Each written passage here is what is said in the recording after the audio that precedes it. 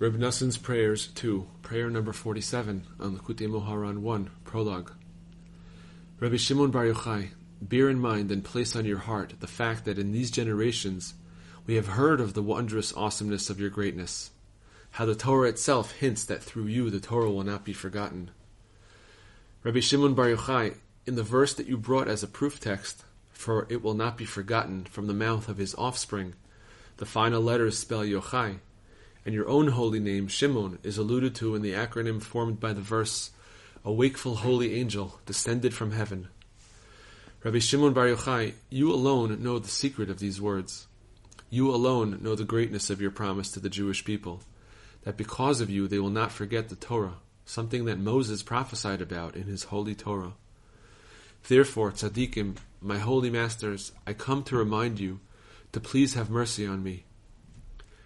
Do not look upon any of the evils that I have committed from my beginning until this day in thought, speech, and deed, disobeying the word of God and scorning the counsel of the Supernal One. Do not gaze at my evil deeds. Do not treat me in accordance with my transgressions, and may I not be burdensome in your eyes. It is so long that the tzaddikim have been arousing me with thousands and tens of thousands of hints and types of inspiration, and with all sorts of proper advice every day and every moment to come close to Hashem. But I am stiff-necked and have damaged and blemished all of this, and I have not inclined my ear or my heart to any of this. Tzaddikim, have pity on me. Do not take heed of any of this. Do not be angry at me, heaven forbid. Instead, think thoughts from now on so that I will not be cast away from Hashem and from you, heaven forbid, because there is no limitation on Hashem's ability to save, even now. My only strength at present is in my mouth, and this too comes from Him. He has not withheld His kindness and truth from me, but has given strength to a person as weary as I am to speak these few words now. I rely on you, Rabbi Shimon Bar Yochai, to have compassion on me and act so that I will truly return to Hashem. And may I come to the land of Israel quickly and in peace, and recite all this and more at your holy resting place. May Hashem, who is good, compassionately hear your prayer, Rabbi Shimon Bar Yochai. May He help, shield, and save me and the entire Jewish people for your sake, and bring us back to Him quickly, in complete repentance.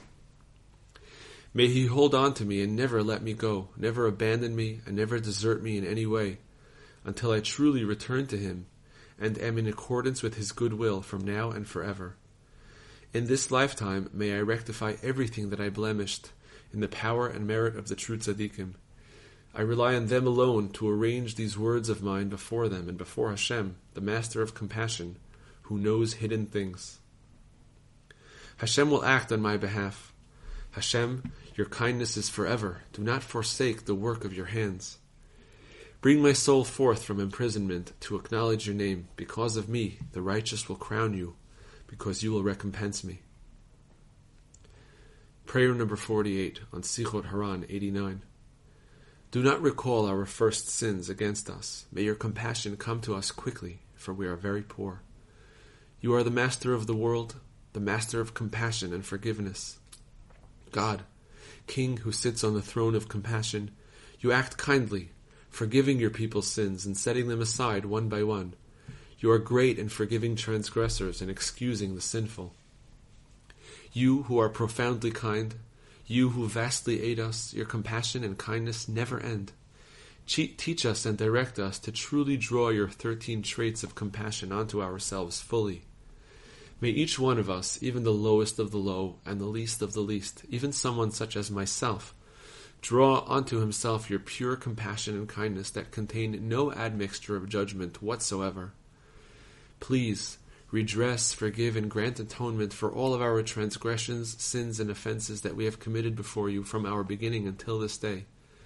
Remove them one by one until all of them will be entirely nullified, and we will thus gain atonement.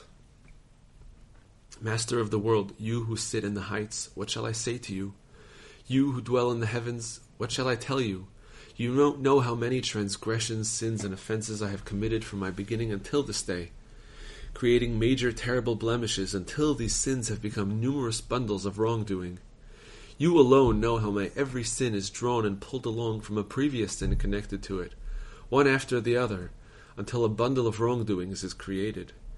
In my sinfulness I did wrong, committing a sin that became the first sin of a second bundle. That sin drew in its wake a number of other wrongdoings in an ongoing chain. May the compassionate one save us, until a second bundle of wrongdoings was created.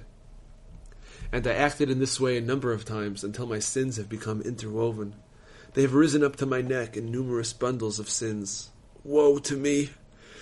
Who has the strength to recall 1,000th or even 10,000th of my evil deeds and maintain the ability to continue living without the aid of your awesome miracles and wonders?